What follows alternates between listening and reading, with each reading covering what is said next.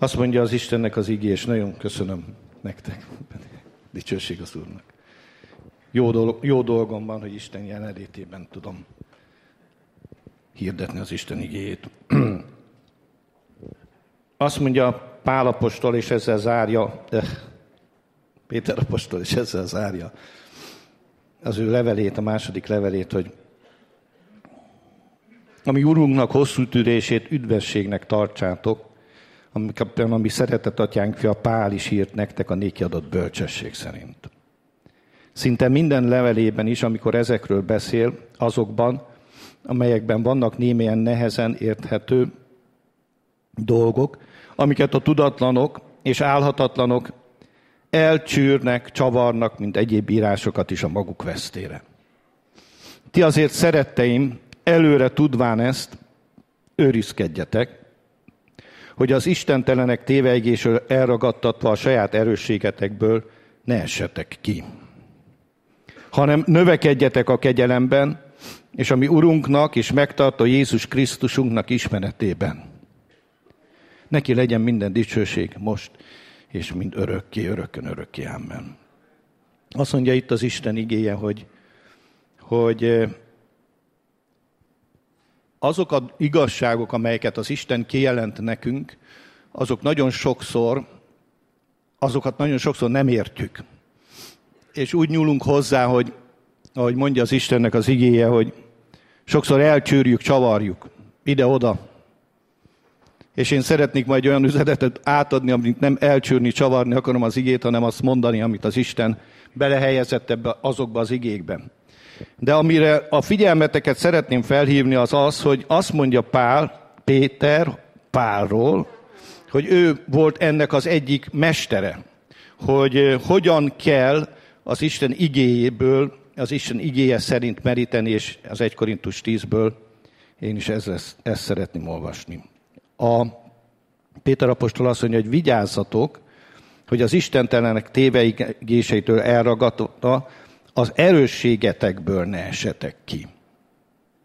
Tehát van egy erősség, amiben belehelyezett bennünket az Isten. És az Isten akarata, hogy megállj, és ezt neked kell munkálni, hogy ne esd ki a te erősségedből. Ahogy annak a tudatát is neked kell fenntartanod, hogy Isten szeret téged. Annak a tudatát is neked kell fenntartanod magadba, hogy az Isten jó hozzád. Annak a hitét is neked kell megélni, hogy az Isten jót tervezett az életed felől. Ez a te erősséged, és ez csak a te erősséged. És azt mondja, hogy az istentelen emberek arra törekeznek, hogy ebből téged kizökkentsenek. De azt mondja, hogy állj meg ebben, sőt, azt mondja, hogy ezt úgy tedd, hogy hanem ne esd ki, hanem növekedj a kegyelemben. És a kegyelemben való növekedésre is megadja itt ebben a mondatban a választ, az pedig azt jelenti, hogy a növekedni a kegyelembe az nem más, mint egyre többet ismerni Jézus Krisztusból. Jézus Krisztus, növekedjetek a kegyelembe, és ami megtartó Urunk Jézus Krisztusnak ismeretében. Tehát akkor növekszel a kegyelemben, amikor növekszel Isten megismerésében. Isten szeretetének a megismerésében. Az 1 Korintus 10-hez lapozzunk, és szeretném felolvasni az első 12-13 verset. Nem akarom pedig, hogy ne tudjátok, atyám fiai, hogy a mi atyáink mindnyájan a felhő alatt voltak, mindnyájan a tengeren mentek át. Mindnyájan Mózesre merítkeztek be a felhőben és a tengerben, és mindnyájan egy szellemi eledelt ettek, és mindnyájan egy szellemi italt ittak. Mert ittak a kősziklából, a szellemi kősziklából, amely követte őket, ez a kőszikla pedig a Krisztus volt. De azoknak többségét nem kedvelte az Isten, mert elhullottak a pusztában. Ezek pedig példáink lőnek, hogy mi ne kívánjunk gonosz dolgokat, amiképpen ők kívántak. Ne legyetek bálványimádók, mint azok közül némelyek, amint megvan írva, leült a nép enni, inni és felkeltek játszani. Ne paráználkodjunk, mint azok közül paráználkodtak némelyek, és elestek egy napú 23 000. se a Krisztus ne kísértsük, amint közülük kísértették némelyek, és elvesztek a kígyók miatt. Se pedig ne zúgolódjatok, miképpen ő közülük zúgolódtak némelyek, és elvesztek a pusztító által.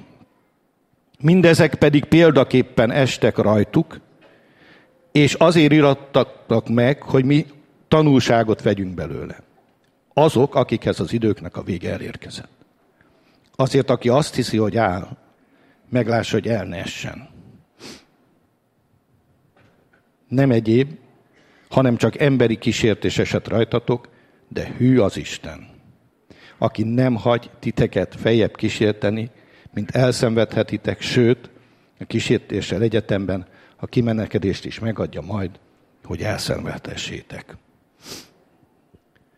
Van egy történetünk az Ószövetségből, és Pál apostol ezen a történeten keresztül akar szólni hozzánk, és az Istennek az igéje akar szólni hozzánk.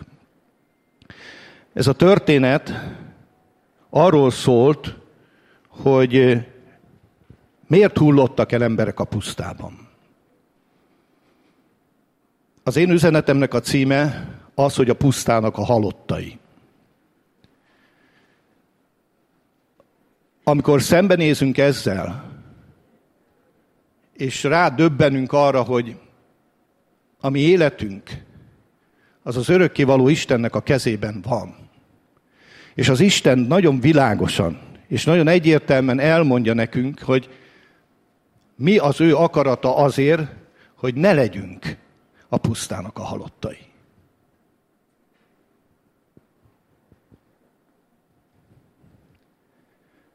Azt mondja itt az ige, hogy, illetve a Zsidó 3.19-ben még markánsabban mondja, azt mondja, hogy azok az emberek, akik kijöttek Mózessel, azok nem mehettek be, és úgy mondja Zsidó 3.19, mégpedig a hitetlenség miatt nem mehettek be. És a kérdésem az, így mindjárt a legelején, mi volt ez a hitetlenség?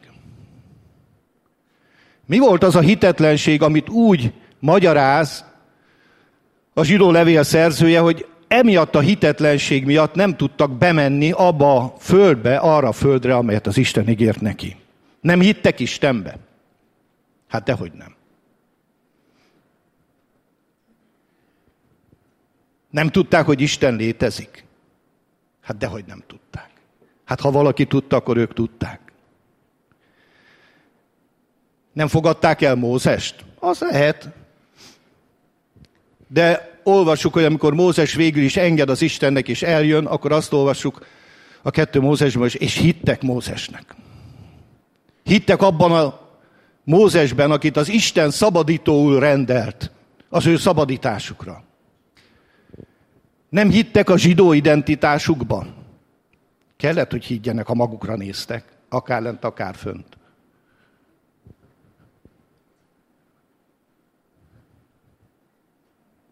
Miben nem hittek? Nem hittek az isteni ellátásba. Nem kellett benne hinni, ment az anélkül is. Olyan szinten volt jelen az Isten ellátása az életükbe, amióta világ nem volt ilyen. Beleértve Jézus szolgálatát is. Az a több millió ember, 2-3 millió ember minden nap kapott ételt, kapott italt. Egyetlen egy beteg nem volt közöttük. Senkinek a ruhája nem kopott le 40 év alatt róluk. A cipőjük nem. Minden ellátásban, amiben ellátásban részesülhet ember, részesültek. Anélkül, hogy bármikor olvastuk volna, hogy ezt kérték volna. Inkább háborogtak és zugolódtak. Akkor miben nem hittek? Talán Isten erejében és hatalmában? Hát azt látták. Ha valaki látta, akkor ő nekik látniuk kellett. Az a 10 csapás az azóta is a világtörténelem egyik legnagyobb, legdrámaibb meglátogatása. és bizonyságtétele Istennek, hogy ő az Isten. És nincs olyan hatalom, és nincs olyan erő, amely a kis ujjával fölvehetné a versenyt. Nemhogy a szavával. Akkor miben nem hittek? Mi volt az, ami miatt nem jutottak be? Most már elmondom nektek. Mi az én véleményem? Egy őszinte halleluja. Abban nem hittek, hogy az az Isten, aki mindezt megtette, képes arra, hogy bevigye őket az ígéret földjére.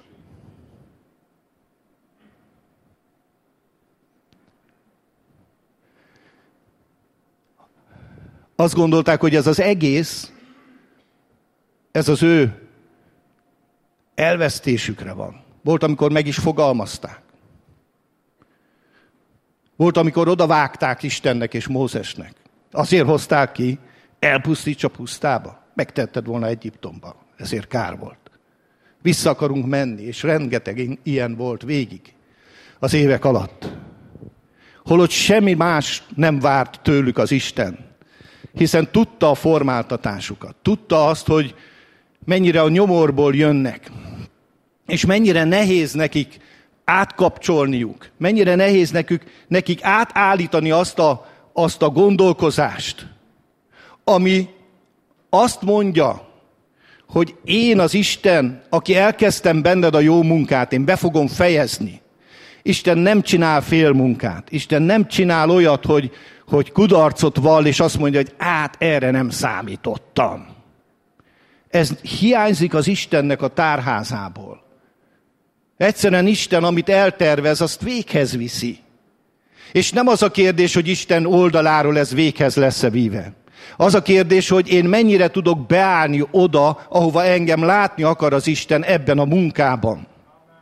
És az Isten akar téged látni ebben a munkában.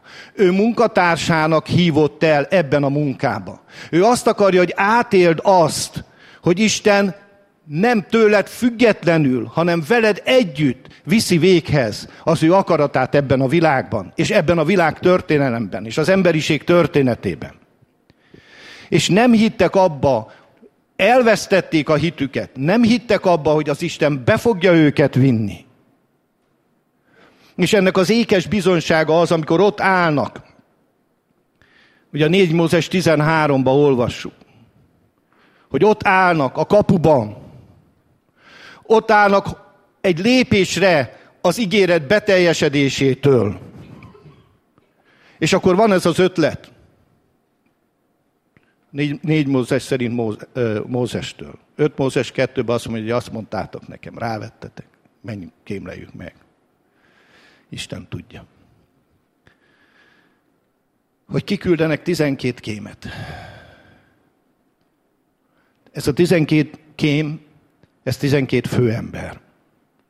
Ez a népnek, a kivonult népnek a krémje.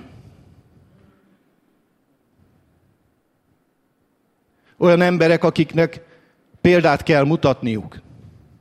Hitből, tisztaságból, Isten iránti engedelmességből, és minden más dologból. Olyan emberek, akiket Isten azért rendelt a törzsek fejévé, hogy demonstrálják, hogy az Isten mennyire szereti az ő népét. És hogy az ő hitükkel bizonyságot tegyenek az Isten igazságáról. Hogy az Isten jó. Hogy az Isten hűséges. És az Isten nem fordult vissza.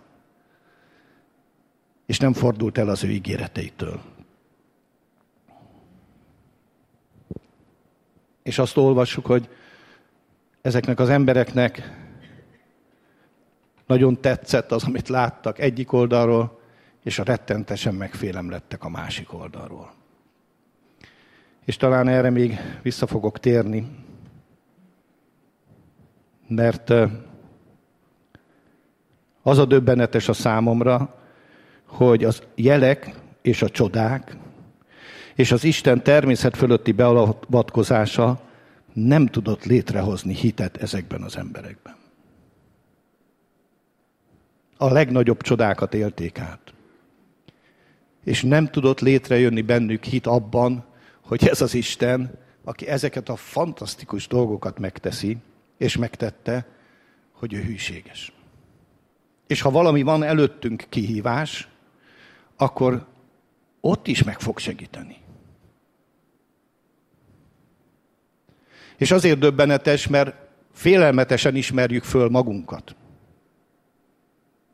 Hiszen mindegyikünk, akik újjászülettünk, hordozzuk a személyes életünkben, a bizonyságainkban, a megtapasztalásainkban azt a valóságot, hogy Isten velünk van.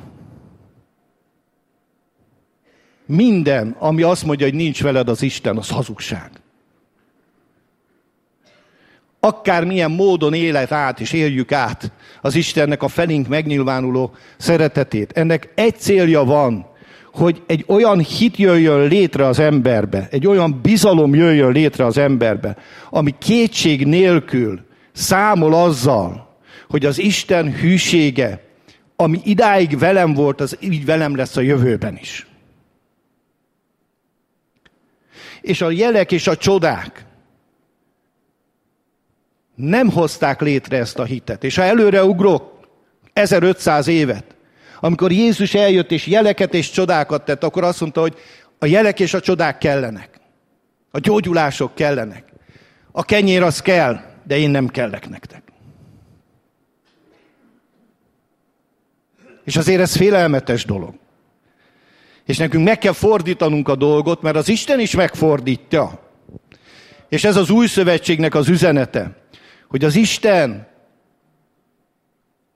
kegyelemből neked adott mindent, ami az élethez és az áldáshoz szükséges. És az a tiéd már. És egyszerűen csak bele kell lépned, és el kell fogadnod, és abban kell menned előre. 4 dolog pozitív és 4 negatív dolgot mond itt a Biblia. Az 1 Korintus 10-be.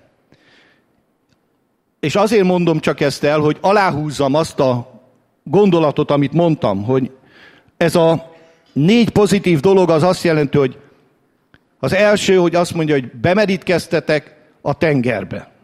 Bemerítkeztetek a felhőbe, utána mennyei eledelt ettetek, mannát, és mennyei vizet ittatok, mert ittatok a kősziklából, és a kőszikla az a Krisztus volt. Tehát 4 olyan alapellátást biztosított az Isten a számukra, amit ma mi úgy mondunk, hogy ez az újjászületés.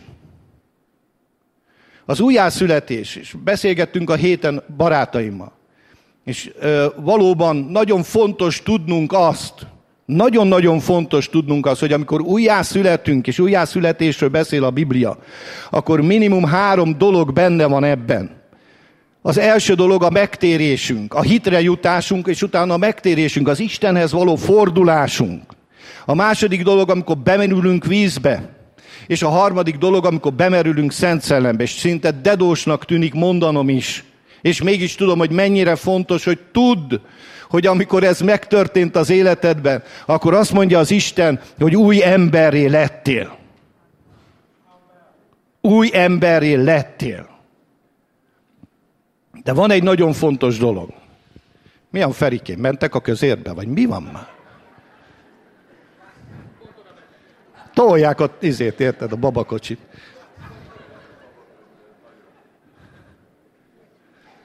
Nézem már, hogy hol az testvéremet, látom, hogy... Megy az ellátásért, igen. De van egy döbbenetes dolog ebben, ha megnézzük az 1 Korintus, hogy ettől még ők a másik 4-ben simán benne voltak. Figyeljetek, átmentek a tengeren, ahogy énekeltük is, a felhő vezette őket, az Isten dicsősége ott volt, mennyei kenyeret ettek, és ittak a kősziklából, ami a Krisztus volt. És ezek után azt mondja az Isten, hogy és nem lelte kedvüket az Isten. és elhullottak a pusztába. Miről van itt szó? Arról van szó, drágáim, hogy átélhetjük az Istennek ezeket az elképesztő nagy dolgait. És mégis az Isten számára és az Isten céljai számára halottak tudunk maradni. És ebben a pillanatban jön be a másik 4 dolog. A bálványimádás, a szexuális bűnök, a harmadik dolog a Krisztus kísértése és a zugolódás. És mert azt gondolnátok, hogy ha mi lesz ebből, elmondom. Hogy azzal, hogy újjászülettél, azzal, hogy Isten gyermekévé lettél, azzal, hogy Jézus Krisztus befogadtad a szívedbe, és azzal, hogy ezeket az igazságokat átélted és megtapasztaltad valóságosan, mint ahogy az Izrael fiai is, attól te még változatlanul döntési helyzetben maradtál, mint Isten fia. És dönthetsz így, és dönthetsz úgy. És ezt nagyon sokan nem akarják megérteni.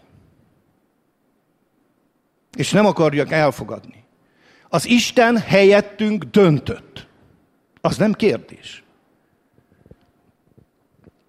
És Jézus, amikor mindezen átment, és betöltekezett Szent Szellemmel, és bemerítkezett, és elhangzott a szózat, hogy ez az én szerelmes fiam, akiben én gyönyörködöm, ő fölállt, és ő volt az egyetlen ember ezen a Föld nevű bolygón, mióta ez van, aki feltétel nélkül és minden tekintetben az Atya akaratát kereste és töltötte be. És őt senki és semmi nem tudta eltántorítani ettől az elhívásától, és ettől a dologtól, hogy semmi nem érdekelte. Nem érdekelte az emberek véleménye. Nem érdekelte, hogy az emberek királlyá akarják tenni. Nem érdekelte, hogy az ördög megkínálta mindenféle dologgal. Egy dolog érdekelte, hogy mit akar az én mennyei atyám.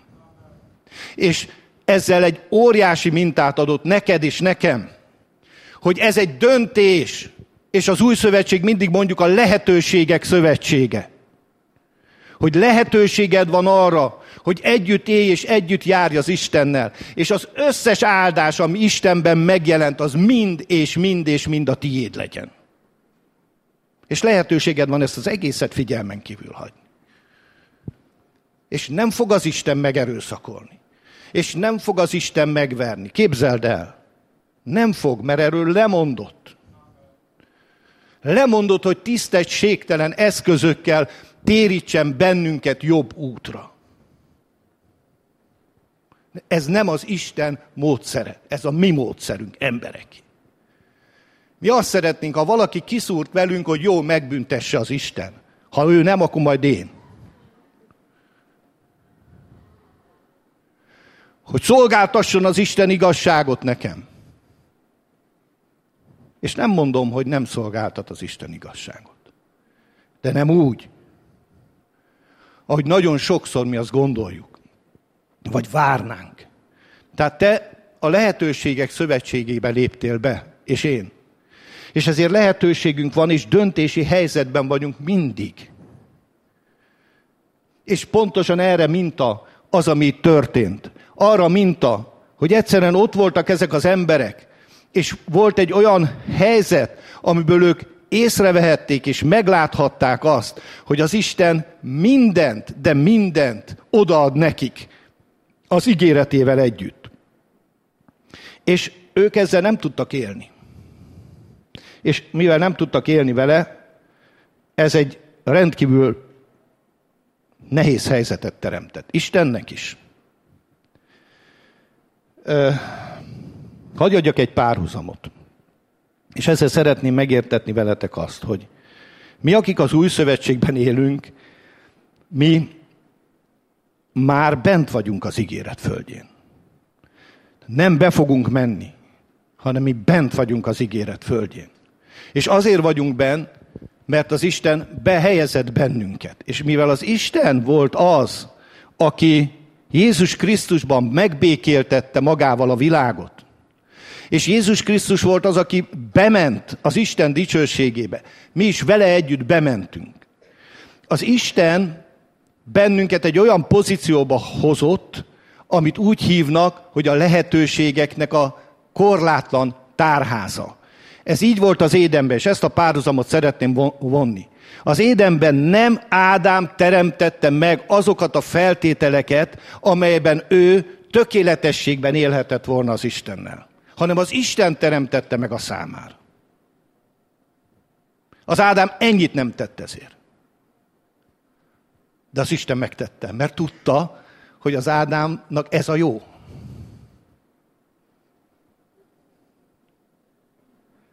És amikor kihozza Isten Egyiptomból az ő népét, akkor azt mondja, hogy el van készítve, fiúk, a számotokra a tejjel és mézzel folyó föld.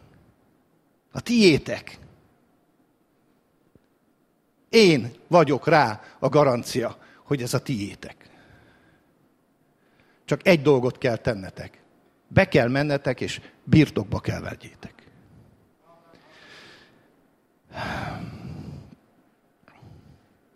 Ádám nem tudta megtartani azt a milliót, amit az Isten neki teremtett. És ennek volt oka. És az volt az oka, hogy evett arról a fáról, amelyről Isten azt mondta neki, hogy ha eszel arról, akkor meg fogsz halni. El fogod rontani az életedet, tönkre teszed, értsd meg. És ugyanezt történt az Izrael fiaival, hogy meghaltak a pusztába, a döntéseik, a szabad döntéseik következtében. És nem volt, aki megakadályozza ezt. Isten sem. Mert ők döntöttek így. Ők akarták ezt így. És ezt nagyon-nagyon meg kell értenünk, nagyon világosan meg kell értenünk, hogy a döntéseidért felelősséggel tartozol. Isten és ember előtt. De az Isten minden lehetőséget megadott neked, ahogy az Édenben megadta az Ádámnak, hogy jó döntést hozzá. Az Édenben, amikor az ember evett a fáról, akkor azt olvassuk a Bibliában, hogy lejöttek az angyalok, és elállták az élet fájához vezető utat. És innentől kezdve, ez is az Istennek a szeretete volt, az ember nem tudott hozzájutni ahhoz az élethez, amelyik az élet fájában volt. Döbbenetes a párhuzam a törvénnyel. A törvényt angyalok által kapták Izrael fiai. És a törvény angyalok védték és védik. És amikor szembe megy valaki a törvénnyel, akkor találkozik az angyalokkal. És nem tudsz a törvényen keresztül az élet útját megragadni. Ma semmiképpen. Más üdvtörténeti korszakban másképp volt ez. Viszont van egy nagyon-nagyon-nagyon nagy hír, jó hír, hogy az élet fája, aki nem más, mint a názáreti Jézus, kijött a pallos mögül. Te nem tudtál oda menni, de ő kijött mögül. És fölvállalta az embert. Amikor ketté repett a kárpit, amikor Jézus ott volt, hogy elvégeztetett, akkor kijött az Úr dicsősége, és elvegyült az emberek között. És most már nem egy elérhetetlen helyen, a szentek szentjébe, vagy a pallos mögött volt, hanem bejött az emberek közé. Közénk jött. Átélhettük az Istennek az életét. Átélhettük az Istennek a felénk megnyilvánuló szeretetét. És az a dolog, amikor kijött a fiú, az azt jelentette, hogy az a védelem, ami védett az Istentől, az élettől. Az embert védte az élettől, de az életet nem tudta korlátozni az embertől. És az élet úgy döntött, hogy megmenti az embert. Nem kellett volna. Nem volt előírás. Nem volt kötelező. Ő döntött így, mert szeretett bennünket. És tudta, hogy azon az úton soha, de soha nem érjük el a célt. És azért mondtam el ezt a párhuzamot. Mert az Izrael fiai is ott voltak. És látszik, hogy a maguk erejéből, a maguk még átélt valóságukból is nem tudnak bemenni az ígéret földjére. 2 ember volt 10-ből, és most visszatérek oda. 10 azt mondta, hogy nem érdekes, hogy mit mond az Isten, az a fontos, amit mi látunk. És azt mondták, hogy mi ott azt láttuk, hogy jó a föld, rendben van a föld, de olyan lakói vannak, amelyek megemésztenek bennünket. Elevenen fölfalnak bennünket. És ezeknek az embereknek miközben ezt az ő hitüket, hogy így mondjam, a hitetlenségüket gyakorolták, közben sáska identitásuk lett. Sáska identitás. Az, amikor nem abban hiszel, amit az Isten mond rólad, hanem abban hiszel, és arra nézel, amit magadról látsz. És magamról látok. És akkor a körülmények engem mindig elnyomnak. A körülmények mindig erősebbek. A kihívások mindig erősebbek. És ha nem találunk egy olyan fogódzót ebben az életbe, ami hatalmasabb, ami erősebb, ami nagyobb, akkor el vagyunk veszve, el lennénk veszve. A 2 pedig azt mondta, hogy nem. Ez mind igaz. De az Isten ígéretet tett. Az Isten azt mondta, hogy beviszlek titeket. És erről tudom, hogy rengeteget beszéltünk. De most abból az aspektusból szeretném, ha megértenétek, hogy erre a meggyőződésre belül kell jutni. Neked személyesen kell erre a meggyőződésre jutni, hogy a te életednek minden egyes momentumában veled van az Isten. És az az Isten, aki veled volt és veled van, akit te megismertél, nem azért, mert akartad, hanem azért, mert ő akarta, az az Isten végig veled marad az úton. Nem fog elhagyni, nem fog eltávozni tőled, nem fog eldobni, hanem veled marad a világ végezetéig. És Mózes kihozta a népet Egyiptomból, de Józsué volt, aki bevitte. Miért? Mert azt mondja az ige, hogy más szellem volt benne. És ha azt gondolnátok, hogy ez kicsi dolog, amiről beszélek, akkor elmondom, hogy Mózes sem volt alkalmas, hogy bevigye a népet az Izrael földjére. És Mózesről is azt mondja a Biblia, azt mondja neki az Isten, hogy a ti hitetlenségetek miatt. Mózesnek mondja az Isten. Hitetlenek voltatok, és nem dicsőítettek meg a kősziklánál. Elolvassuk. Megvan.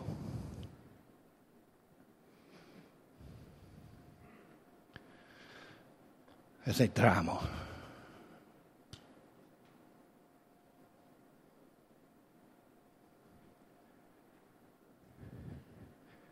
És Mózes, aki adta a törvényt,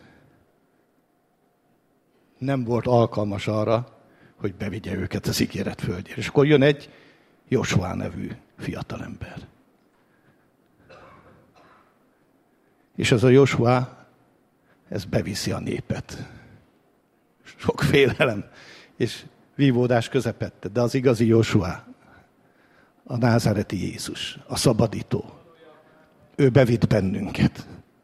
Ezt bizton állítom, hogy ő bevitt bennünket az ígéret földjére. Arra az ígéret földjére, ahol minden, de minden. Ő miatta a tiéd és az enyém. És drágáim,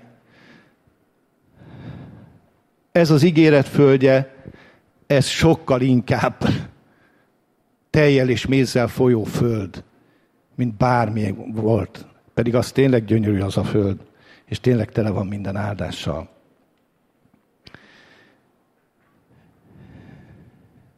Mi a mi hitünk?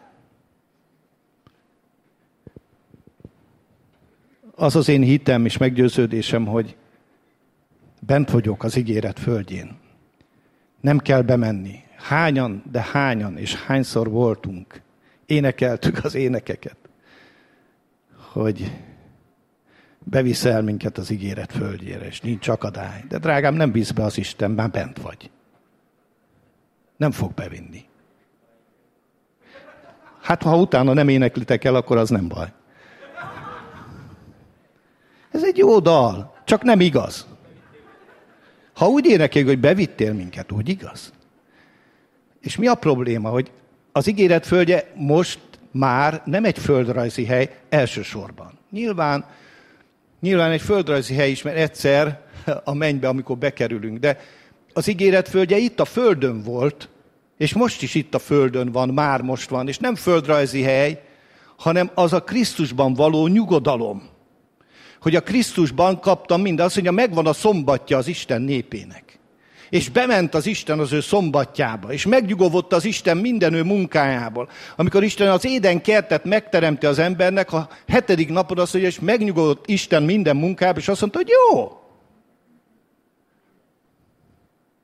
És ugyanígy van ma Krisztus, hogy elvégezte minden munkáját, ami az emberiség megmentésére és a megváltásra, és leült az Atya jobbján. És ott ül, és nem ideges, és nem feszült, hogy mit kéne csinálni, hanem ott van az Atya jobbján. És mi vele együtt ott vagyunk az Atya jobbján. És nyugalomban lehetünk. És ez a mi hitünk. És mivel a hitetlenség miatt nem mehettek be, vagyis hogy nem hittek abba, hogy az Isten elkészítette a számukra azt a földet, ezért nem mentek be. De drágáim, mi pedig bent vagyunk, mert az Isten elkészítette a számunkra. És mi ott startolunk, ahova ők nem is jutottak el. Ők aztán eljutottak Józsué vezetésével, de akik elhullottak a pusztába, ők nem jutottak el. De akik eljutottak és bejutottak, azok bizonyságot tettek, hogy az Isten hűséges. És az a Józsué, és ez a Jézus Krisztus, aki bevezetett bennünket, és bevisz az ígéret földjére, ő hűséges hozzád. És az ígéret földjén minden, de minden a rendelkezésedre áll. Minden a tiétek, azt mondja Pál. Tiétek az ígéretek, tiétek az atyák, tiétek az elhívás. Minden a tiétek, és ti pedig a Krisztuséi. És vedd birtokba, foglald el a földet. Úgyhogy már ott vagy.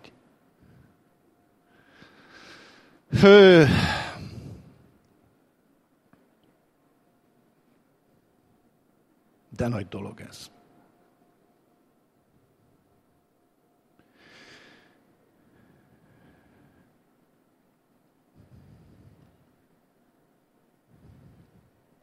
Tehát nem előtted van, hanem bent vagy.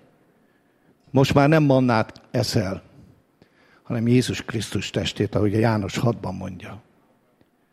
Nem sziklából folyó vizet iszol, hanem az élő víz ott van benned. Benned van az élő víz.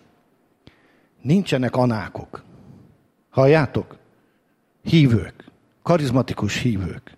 Drága, szeretett testvéreim, akik felnőttünk egy generációba, hogy ki kell harcolnunk és küzdenünk.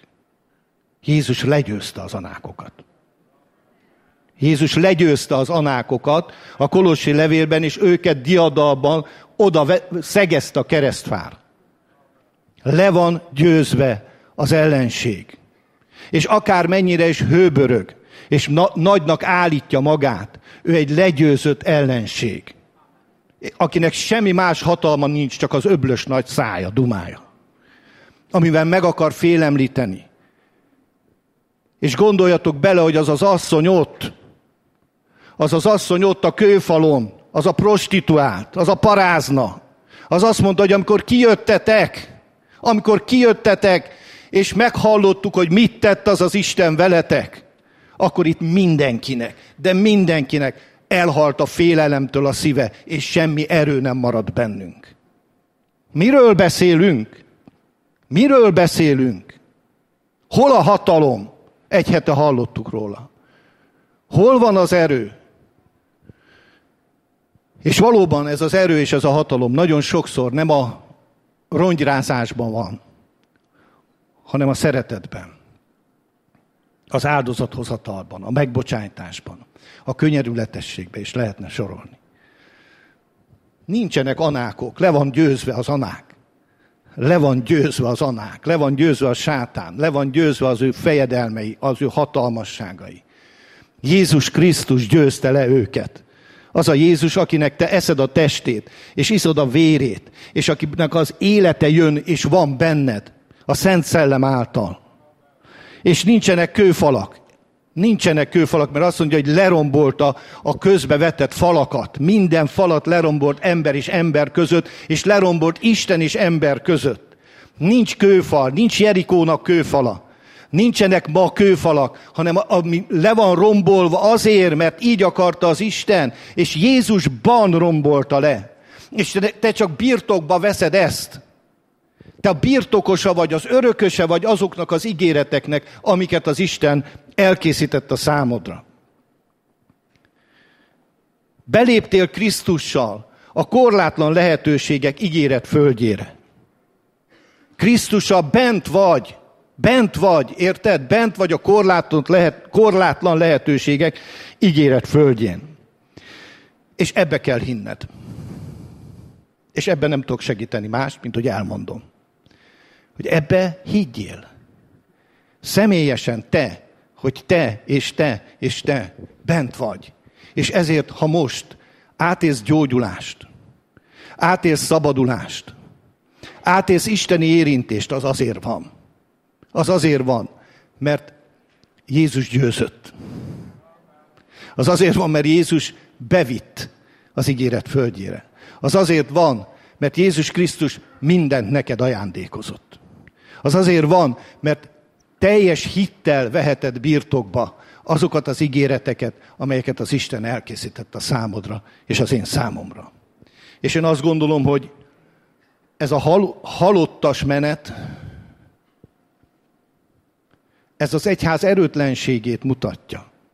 Az erőtlenségünket.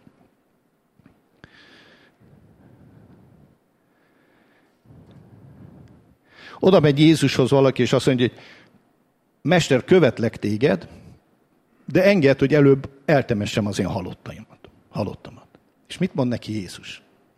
Hogy hagyd, hogy a halottak eltemessék az ő halottaikat, te pedig gyere és kövess engem. Mit mond ezzel? Ne adjuk meg a végtisztességet az embereknek, nem ezt mondja ezzel.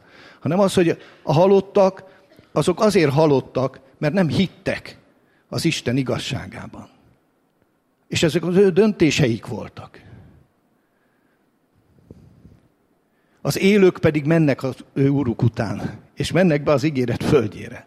És birtokba veszik az ígéret földjét. És abban lakoznak, és örvendeznek.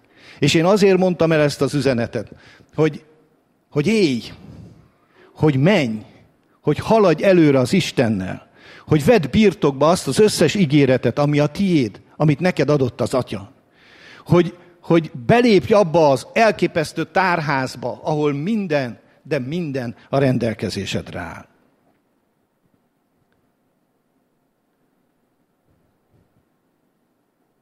Egy gondolat befejezésül. Ahhoz, amit Jézus elvégzett, azok az ígéretek, amik úgy szólnak, hogy gyere el az asztalhoz. Gyere el, mert így már minden kész. Minden a tiéd.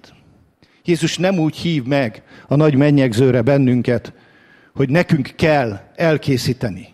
Nem úgy hív meg a mennyei lakásra sem, hogy gyertek el, Kalákába összedobjuk a kéródat, egyikét, egyszer az Attiláit, aztán Dezsőjét, aztán Józsi bácsit, és akkor utána jó leszünk. Nem. Azt mondta, elmegyek, és elkészítem nektek.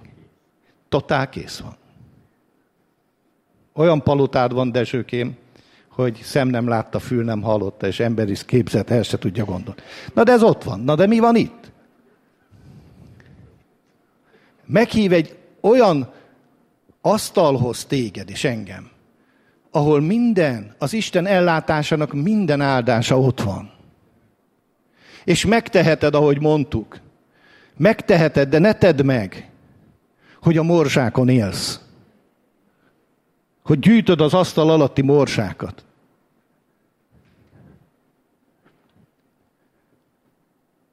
ahhoz, amit Jézus elvégzett, értünk, és amit megtett miattunk, ahhoz képest az ígéret földjének minden egyes szőlőfürtje csak egy morzsa volt.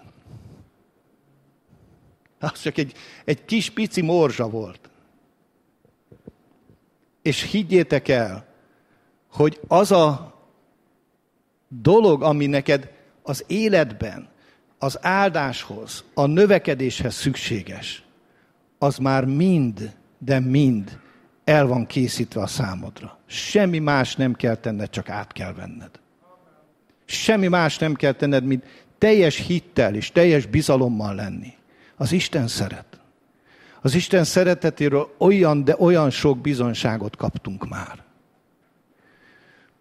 És ha előre nézel, és lehet, hogy feltűnnek anákszerű fazonok. Lehet, hogy feltűnnek kőfalak. Lehet, hogy feltűnnek olyan dolgok, amik meg akarnak félemlíteni. De csak akkor tudsz megfélemledni. Csak akkor tudsz megfélemledni, hogyha ezt a bizodalmat félretolod magadba. De a Szent Szellem benned folyamatosan és újra azt mondja, hogy bízz az Isten ígéretébe. Bízz abba, amit Jézus megtett érted. Ne csüggedj el, ne félj. Ne félj. Azt mondja János, hogy olyan bizodalommal vagyunk, mint ahogy az Úr van az ítélet napjához. És semmi félelem nincs a szívünkbe. Azt mondja a Biblia, hogy teljesen a hitben állunk. Azt mondja rólad, de tudom, hogy te nem gondolod ezt magadról, de én most mondom, az Úr szavával mondom, hogy az Istennek ez a véleménye rólad, hogy szeretett gyermek vagy, hogy az Isten ígéreteinek, az összes ígéreteinek az örököse vagy, hogy Isten fia vagy, és ezzel a fiúsággal az összes ígéret és az összes áldás a tiéd. És azt mondja neked az Isten, hogy én jó voltam hozzád, és jó maradok a jövőben is hozzád. Azt mondja neked az Isten, hogy nem vonom meg az én kegyelmemet tőled, hanem azt szeretném, hogy növekedj az én ismeretemben, növekedj az én kegyelmemben, növekedj az én szeretetemben, hogy jobban és jobban átéld, hogy mindaz, ami le van írva a Szentírásba, az igaz rád nézve, és nem ellened szól, hanem érted szól. Azt mondja az Úr, hogy értsd meg, hogy olyan árat fizettem érted, ami mindennél, de mindennél drágább és értékesebb. És azt mondja az ige, hogyha meghozta ezt a döntést az Isten, akkor hogy ne ajándékozna mindent mi nekünk? Azt mondja, mindent mi nekünk. És mi leragadunk, hogy ma nem volt annyi manna. Hol van a víz? Miért nem folyik? Mózes, csinálj valamit! Mert visszamegyünk Egyiptomba, és le van izélve a te is, meg az Istened is. Ilyen hülyék vagyunk. Szó szerint pontosan ugyanilyen hülyék vagyunk. Sokszor. De ne legyél ilyen.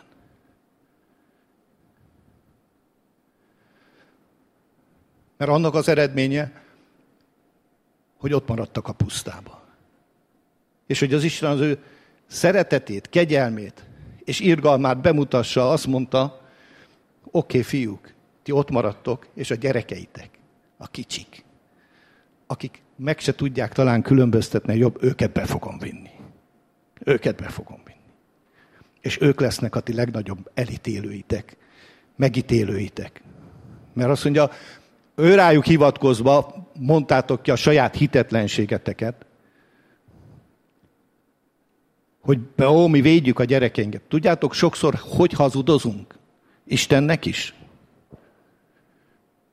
Hányszor elmondunk olyan dolgokat az Istennek, amit csak mi szeretnénk, csak valamit beöntjük valami szép köntösbe. Igei köntösbe. Olyanba, hogy jól hangozzék. Hogy jól látszék. Isten nem lehet becsapni, látja a szívedet, ismeri a gondolataidat, és azzal együtt is szeret. Képzeld el.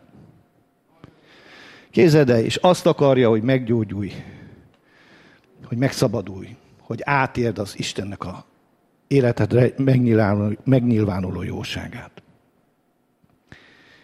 Tudjátok, a törvény az a pusztáig vezetett bennünket. A kegyelem és Jézus Krisztus pedig bevitt bennünket az ígéret földjére.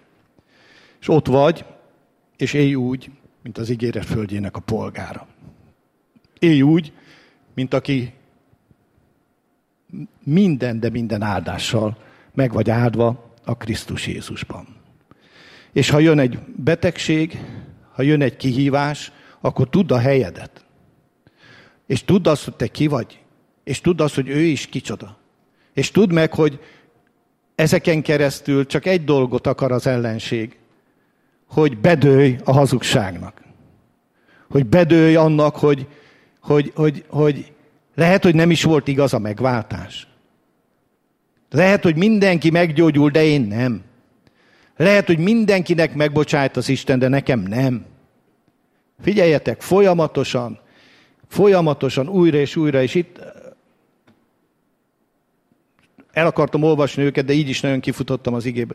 Folyamatosan Mózes hivatkozik Isten irgalmára és Isten jóságára. Uram, a te irgalmasságodból ne töröld el őket. Ne tedd meg.